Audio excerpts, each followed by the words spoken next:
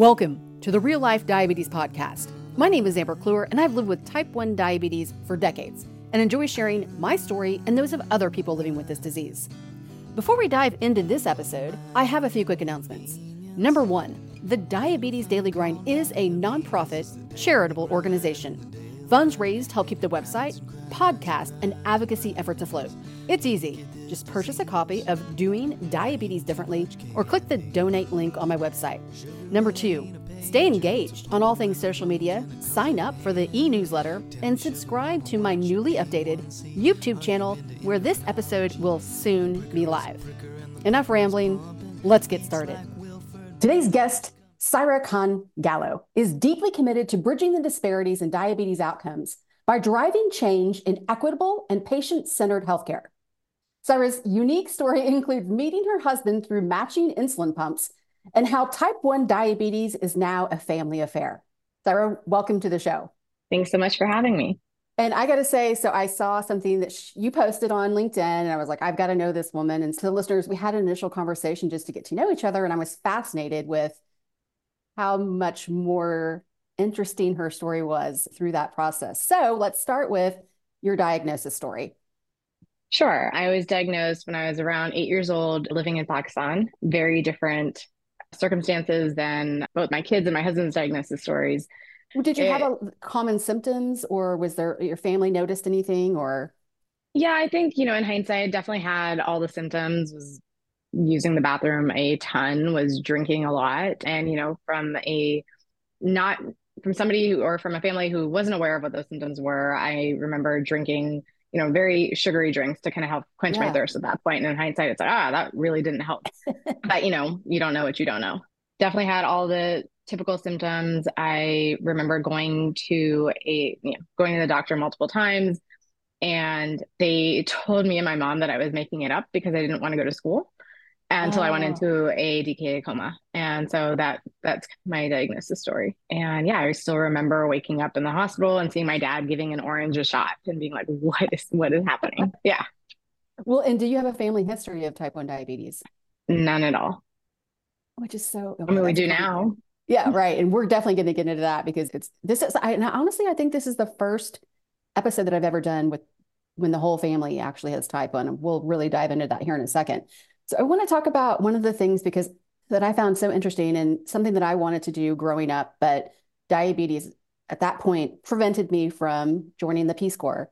So let's talk about your time. Did you have any problems applying? And once you were accepted, what did diabetes look like when you were in a different country?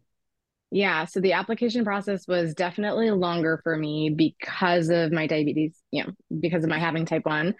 So I think just as a side note, the process for applying to the Peace Corps, and I'm not a Peace Corps representative, so just, this is my personal experience, is that they kind of try to weed out people who can't make it through the application process, right? Sure. Because it is an intense commitment. It is, you're not just going for a week or for a month. Right. Like this is 2 years and 3 months of your life that you are essentially dedicating to a specific place and community. And through the application process, they try to, essentially confirm that you're really dedicated to this. And, the way that kind of culminated in my own experience with the Peace Corps is 3 people who made it and were part of the training cohort that I was in didn't end up going through and getting sworn in because it's a lot and it's intense. And they realized through the training process that it wasn't a good fit for them and they didn't want to stay. Right. And that's after having gone through the intense application process in the first place. So there's a little bit of that. They're trying to prevent that because it's a lot of money for the Peace Corps to send folks in the first place. Sure. Right. And so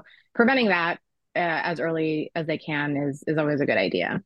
So originally I was actually assigned, I'm going to probably make a mistake because this was so long ago, but I was assigned somewhere else. It was like a rainforest in Brazil or something. It was someplace really cool. And I was really excited about it. And it was better suited to my actual skill sets.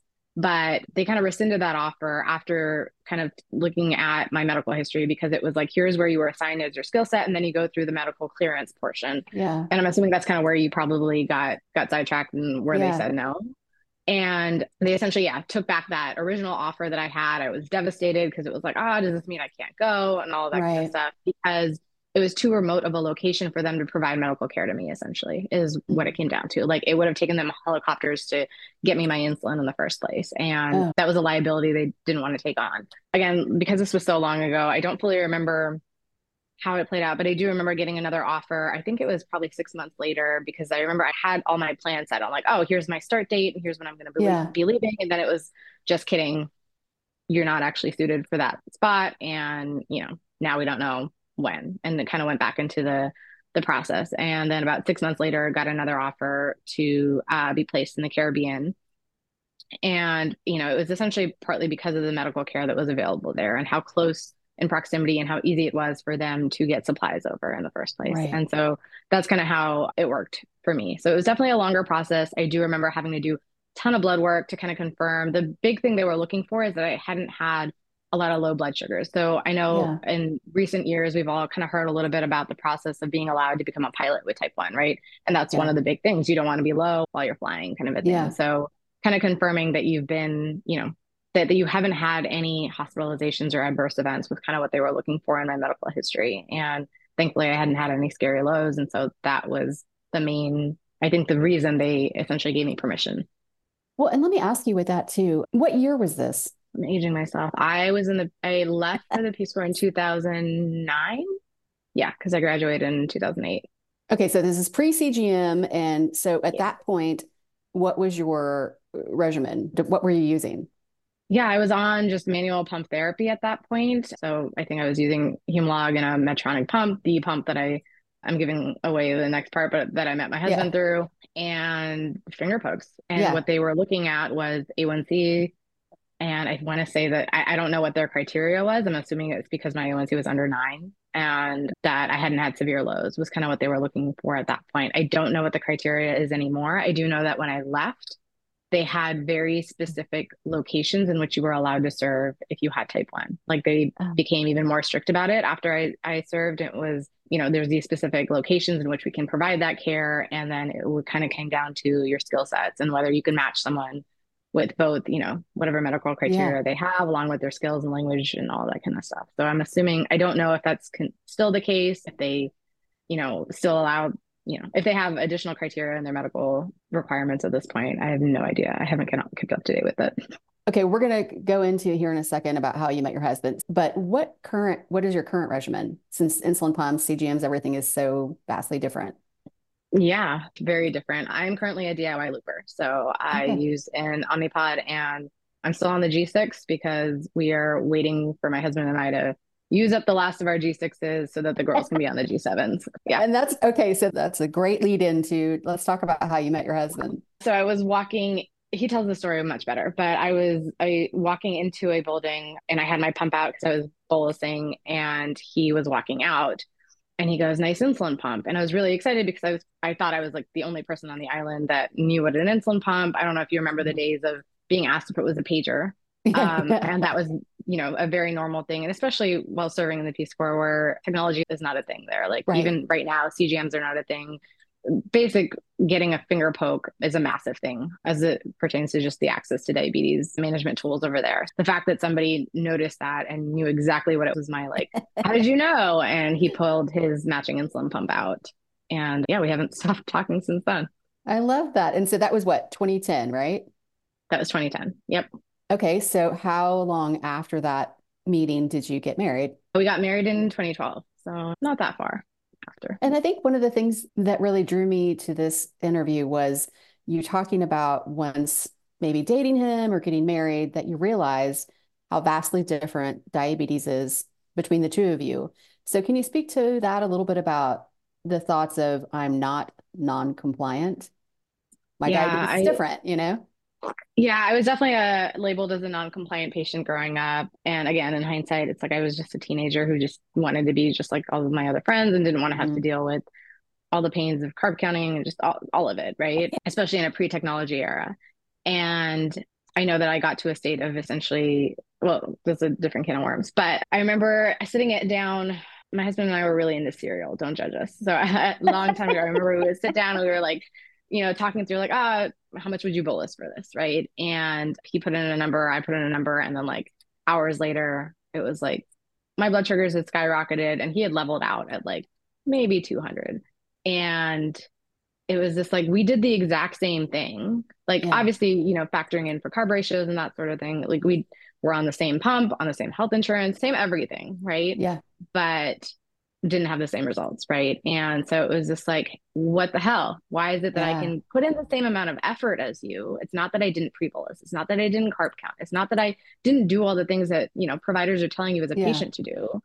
Why is it that this didn't work for me, but it did for you? And so that was just kind of this like eye-opening thing for me to kind of see play out in real life and the variability across. And that concept of your diabetes may vary, really being clear in that one example. And to be fair, it wasn't just one example. That was just, I think, the example that kind of made me start looking for it and noticing it, and just kind of realizing that the fact that it's not just carbs and insulin the way we're Yeah. taught, right? Like we're taught like, oh, as long as you have insulin, you're fine. That's all it takes with diabetes is blood sugar management and insulin delivery. Like, and realizing, no, there's so much more to it. And we know now through things like, I'm blanking, but the 42 variables, I argue that it's Yeah. more than that, right? And here's all Absolutely. these other things that you need to consider, but that still isn't the norm of what's taught. Like you have to Yeah. be really active and super involved in the community to really come across that narrative. And it's Yeah. not something that's taught to nutritionists or dietitians or anything as a whole. Like here, it's not just these two variables. And to be fair, I think that the reason they don't do it is it's overwhelming to be like, here's all these things that could possibly impact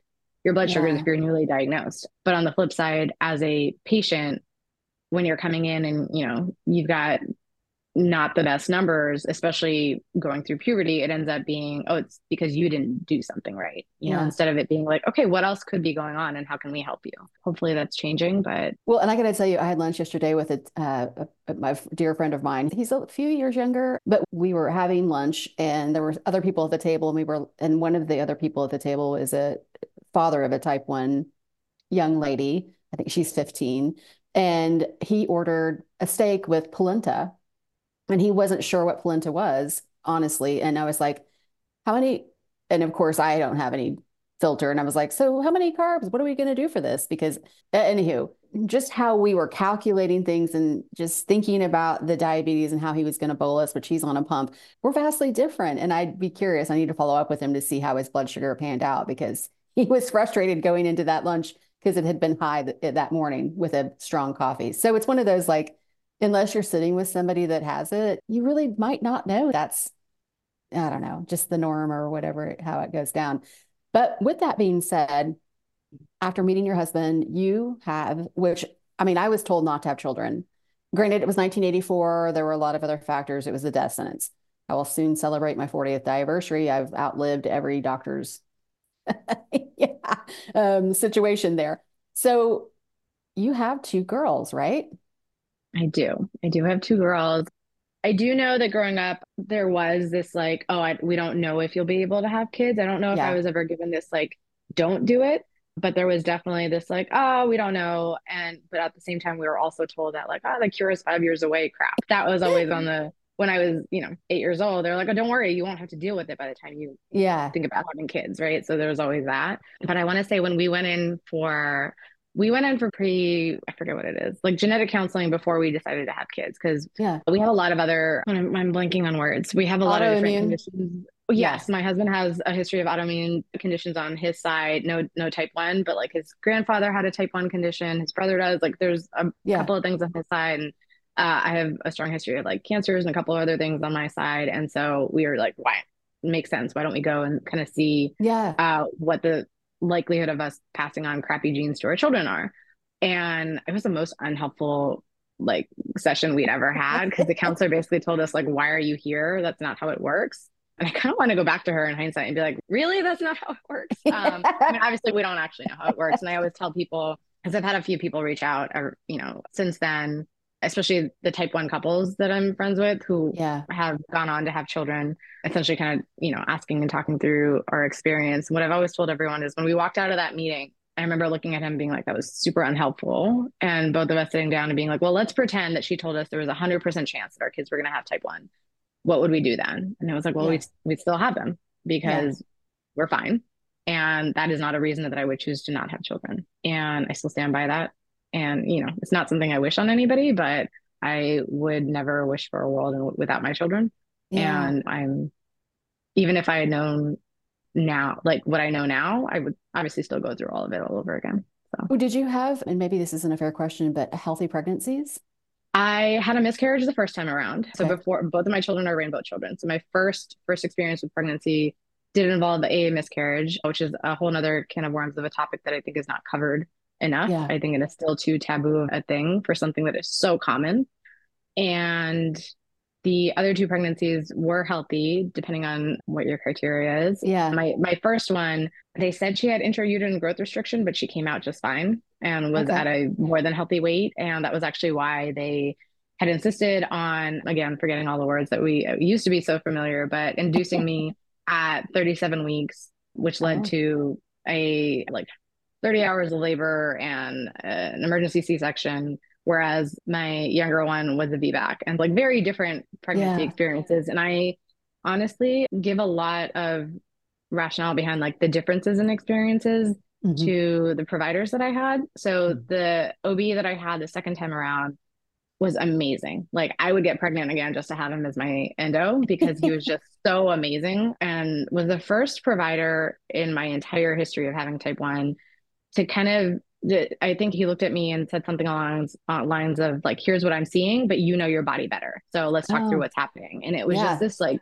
weight off my shoulders of, somebody talking down to me and telling me, what I should do when they didn't know Yeah. what my lived experience with type 1 was, right? Like I remember sitting in his office and this was pre, the state of things being the way they are right now, pre me knowing that type 2 existed, but he like downloaded my pump reports and my CGM reports and literally like put them on the window behind him. And like my older daughter was like crawling on the ground at the same time, was like, here's what I'm seeing and here's what I think could change. But you tell me, does that feel like it makes sense to you? And it was just this Yeah. really validating like experience of your body better. And yeah, I feel like if he trained all the endos, the world would be a much better place.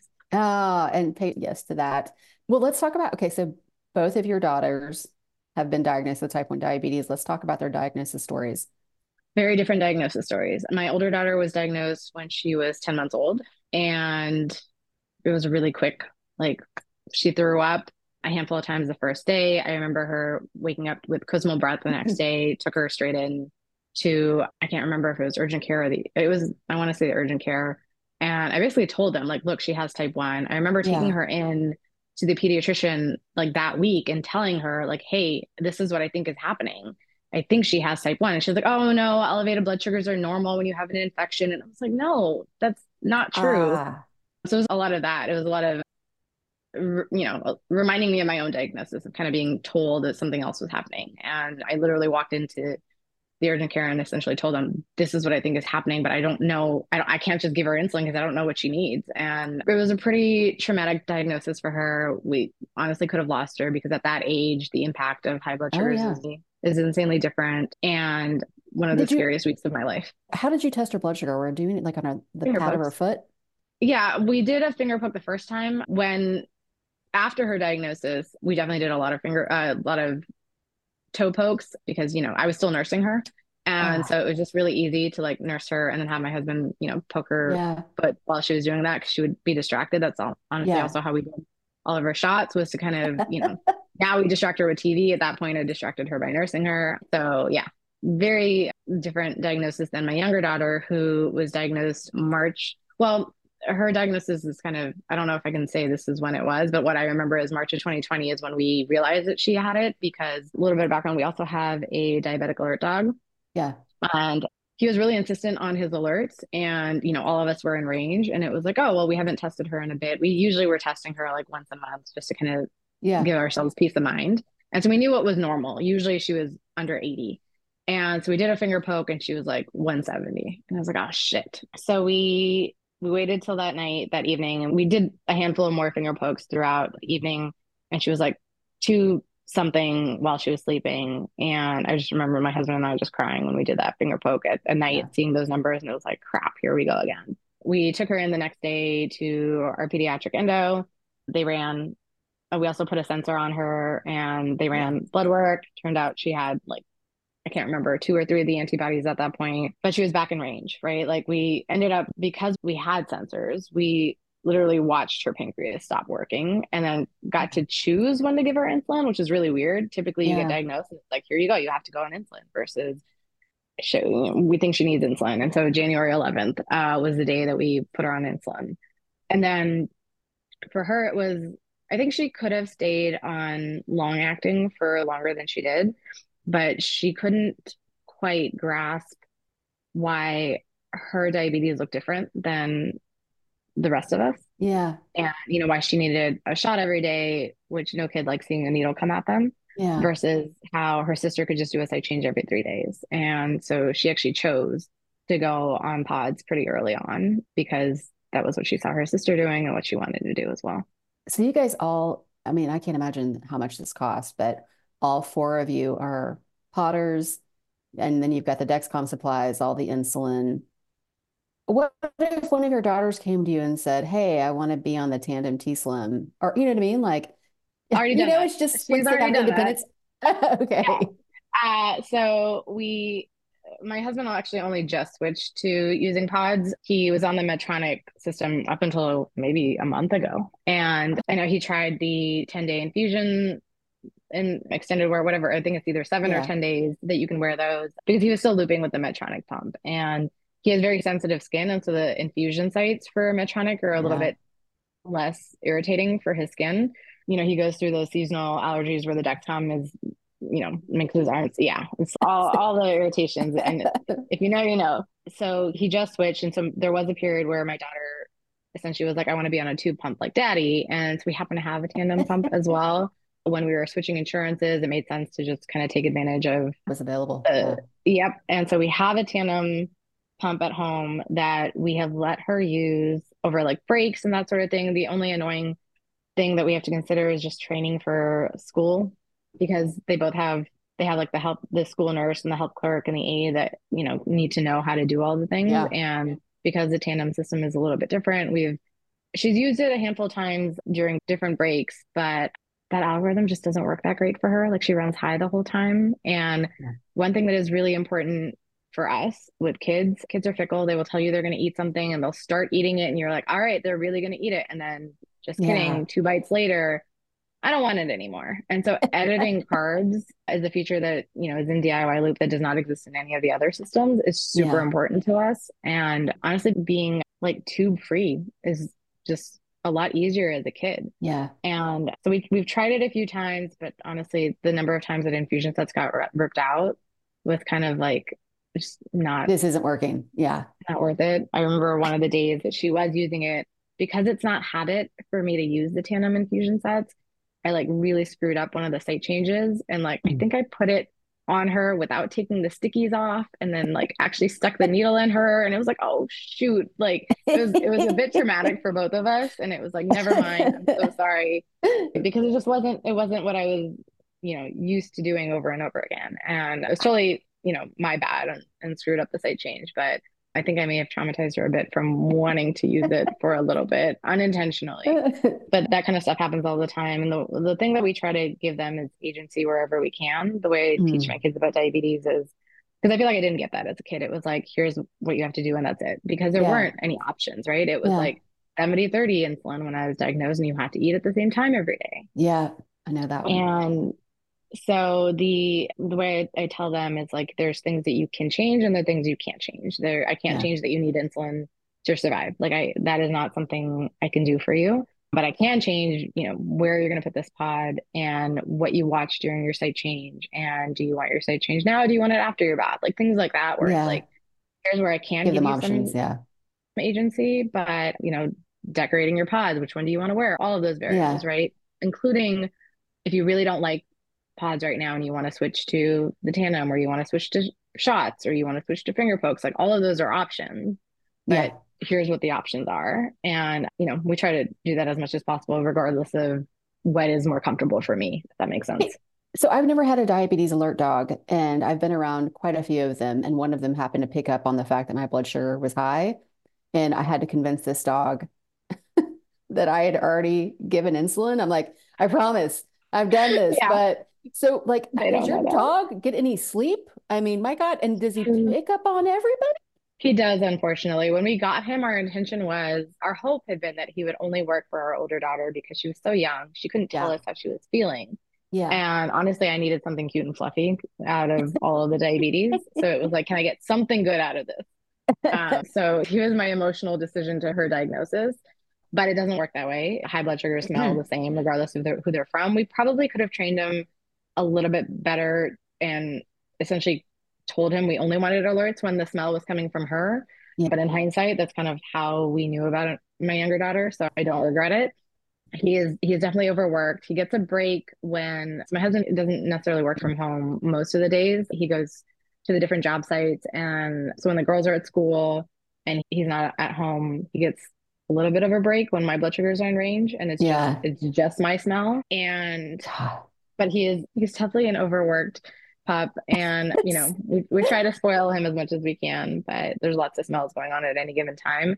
And to your point, they do not know when you have treated a low or a high. They just know that the smell is Ah. there and they're supposed to let Yep. you know. So there are times where we have to distract him with like peanut butter because that takes him a little bit longer to Yeah. eat. And by that Yep. time, maybe I'll be in a little bit of a better range. But he's learned pretty well. You get one treat for the first time you alert. And just because I still smell like this in 20 minutes doesn't mean you're getting another alert because otherwise he's already a little chunkier than he should be. So Well, okay, so I want to kind of start wrapping things up with the fact that what another major reason why I wanted to interview you after reading what you put out on LinkedIn is because you work for Tidepool yep. and they just did a partnership. And I want you to speak to, and I don't know what the words are here. I'm fumbling through this, but to me, it's all about data needed. And as women, we need more information, and especially the difference between male and female diabetes, whatever that looks like. So let's talk about the project that you're currently working on. I don't even know if that's the right Yeah. word. Yeah. So a little bit of background. The Type Period Project is something that we started in 2021. We conducted a bit of a pilot study to kind of see what was going on and what we had been hearing a lot about. And, one of the experiences that I've had myself is the impact of your periods on diabetes management, right? Yep. And so that example of the cereal with my husband, it was most likely because it was the week before my period. And Yep. if you are a person who has a period who also has type 1, you know how much it can like wreak havoc on Yeah. what you normally do. And so the what we essentially have come across in all of the work that we've done with the Type Period Project is there's pretty much no data supporting like Mhm. this is how diabetes impacts women differently. The handful of studies, I think most recently, there's more that has come out around pregnancy, but what about when you're not pregnant, right? That Yeah. fact is just like we are outside of our, you know, reproductive use cases. We'd love for there Yeah. to be a lot more data to kind of substantiate the claims. I know that one of the experiences that I've personally had is a provider telling me like, well, no, there's no impact because there's no data to support that. And I was like, okay, thanks for mansplaining this thing that I have lived with for forever. So yeah, just being able to highlight the fact that people aren't making this up. This is a real experience with Yeah. clinical evidence to support the experience that people are having is what we're hoping to collect. And so we have a partnership with DC Bern, which is this wonderful foundation based out of Switzerland.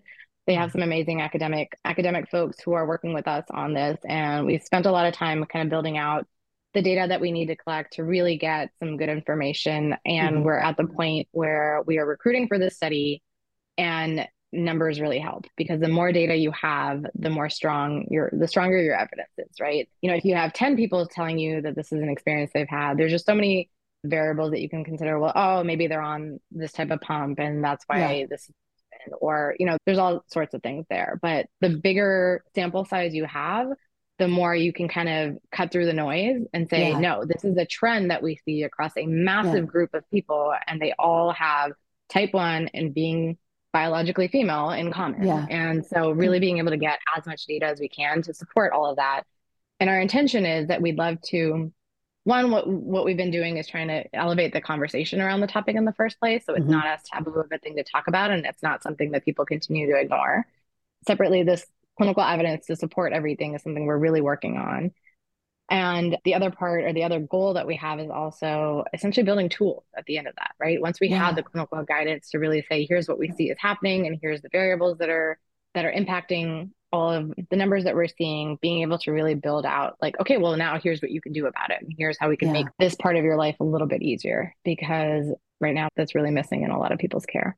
Well, I gotta say, I applaud everything that this is about and the reason why I'm interviewing you. And all of the information about how you can get involved or learn more will definitely be in the show notes. But Mike, I keep thinking about the medical community and they can't keep up to date with just insulin therapies and pump therapies and technology and all the things.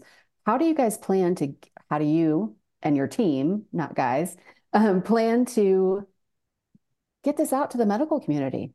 Yeah, so we have one of the great things about Typo is we have a really strong set of relationships with folks across the industry. And Yeah. so we really pride ourselves on whether it's with academic institutions, with researchers, with, medical device companies, with, folks at ADA and ADCES and all of these different anybody that you can think of that's involved in the diabetes space. We have some form of a relationship with them. And so once we have, again, we've had a lot of those conversations and it keeps kind of coming back to this cycle of we don't have the data to support this. Like even for the folks who are like, God. yeah, you're right. We see this as a problem, but here's for us to do anything about it, we need this clinical evidence to support it, is kind of what it keeps coming back to. Once we get that, I'm honestly not worried about that part about getting it out to the medical community. Adoption is a whole nother can of worms. Like that is a Yeah. whole different thing.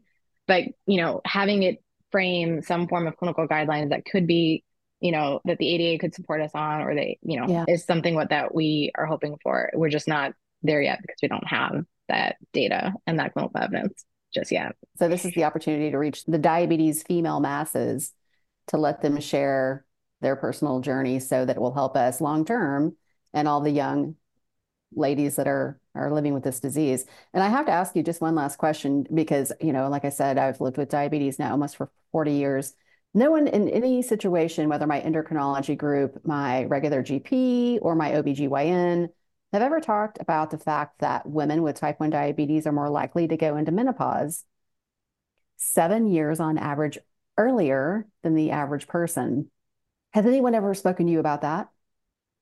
We have had lots of conversations around the need for support for menopause and perimenopause, and especially, I know we've had a lot of people share their personal experiences of how much harder diabetes management is during that Yeah, that portion as well. But again, it comes down to the evidence to evidence. support how to do things and whether or not that's really the case. Like there's just all of those things. And it's because, and this is not unique to the diabetes space, if that makes Right. anyone feel better. Women have been ignored in clinical evidence for a lot of these things because periods are hard to control for. It's a variable that nobody wants to deal with. And so that's Yeah. kind of a little bit, that doesn't mean we're okay with it. We're that's why we want to do something about it. But this isn't unique to diabetes. Is kind of what I wanted to share. And the whole femtech industry is trying to, move Yeah. away from that, but Yeah. we've got a long way to go. And yeah, so menopause and perimenopause, and just all the different stages of life that a person Yeah. might go through are things that we have that we,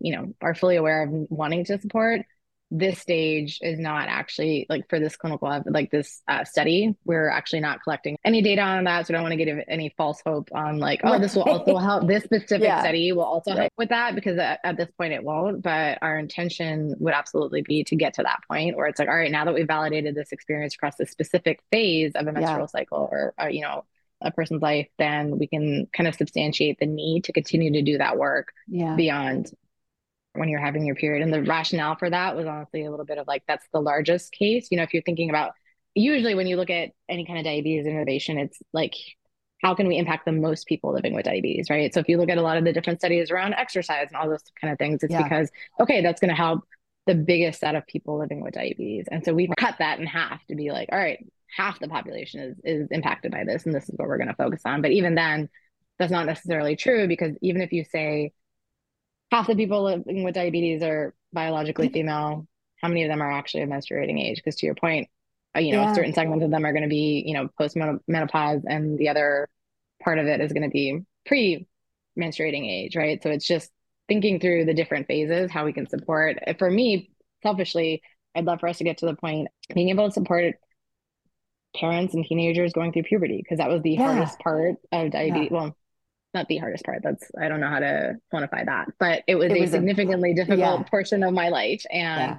if we can help prevent that, I think it sets a lot of folks up for success. And honestly, just those really hard years. Diabetes is hard enough. Being a teenager is hard enough.